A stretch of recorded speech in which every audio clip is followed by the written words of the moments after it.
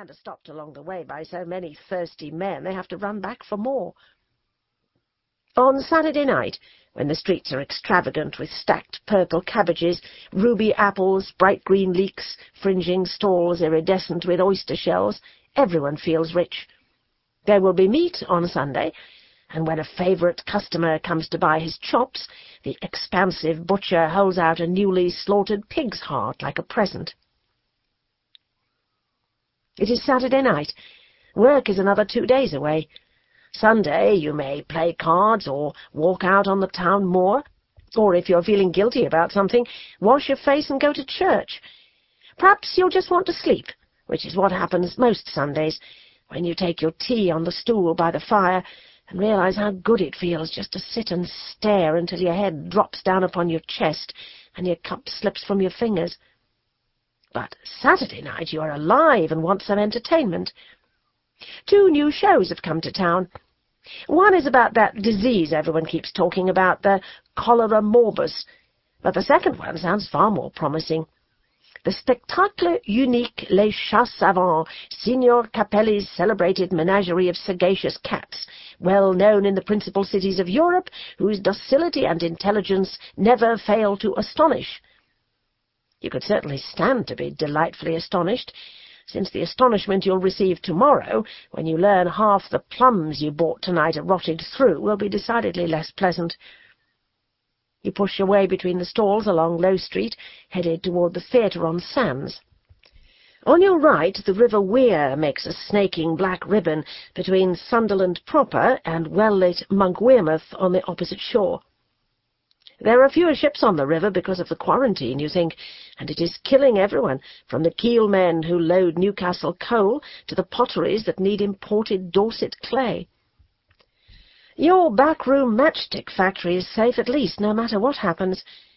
For 10 years you've painted phosphorus tips on little wooden splinters, and you've never for a day done without supplies. The phosphorus is slowly rotting your jawbone and turning you into a freakish mess you can't bear to look in the glass. But tonight, Saturday night, you want only to see some sagacious cats, and not think about how your hands and face glow in the dark.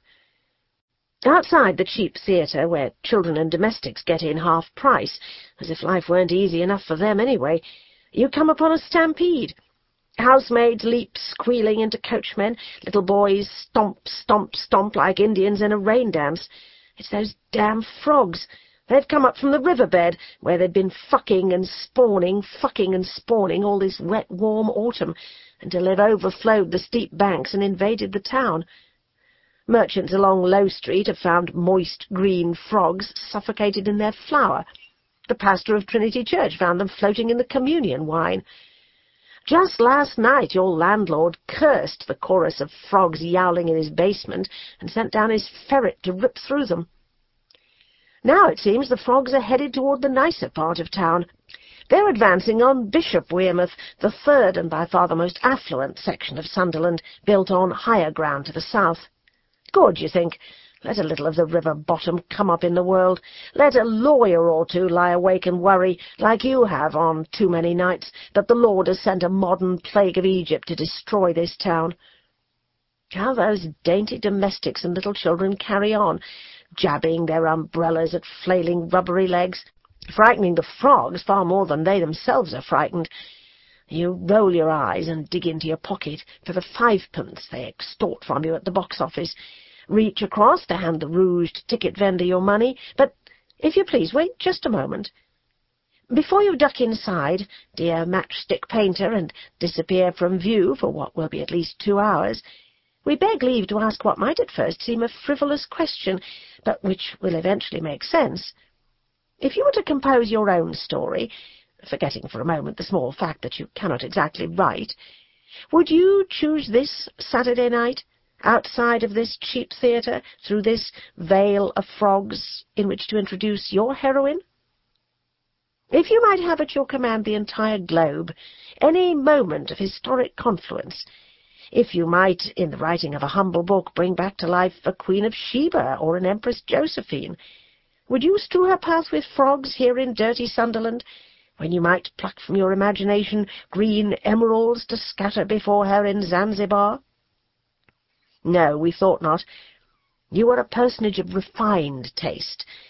Left up to you, who is to say this book might not evolve into a tender tale of a matchstick painter whose matches so delight the King of Sicily that he dedicates his palace to her private use, festoons it with pearls, and causes the British royal family to hold her quartz and lapis phosphorus pots. If the story were in your hands, we might expect no unpleasantness, no murder or blackest betrayal, for you are not of a punishing nature. And yet, dear matchstick painter, your growing suspicions are correct. This is not your story.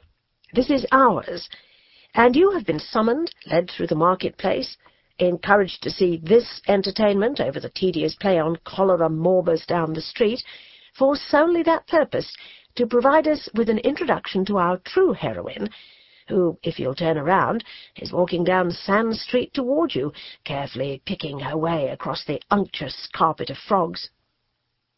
Don't be upset, dear friend. We can't all of us be heroes. Though we met you first, we shouldn't feel compelled to follow your tiresome life. From the factory, home, to the public house for a warm beer every third night, the whole process repeating itself ad nauseam. You have a purpose in the machinery of this book, and though it is not large, it is necessary.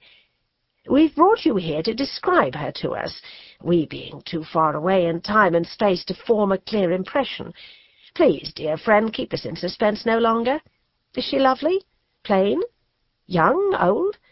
First impressions are difficult to shake, dear friend, so please be precise. Begin with her face. It is thin, you say, but well-formed?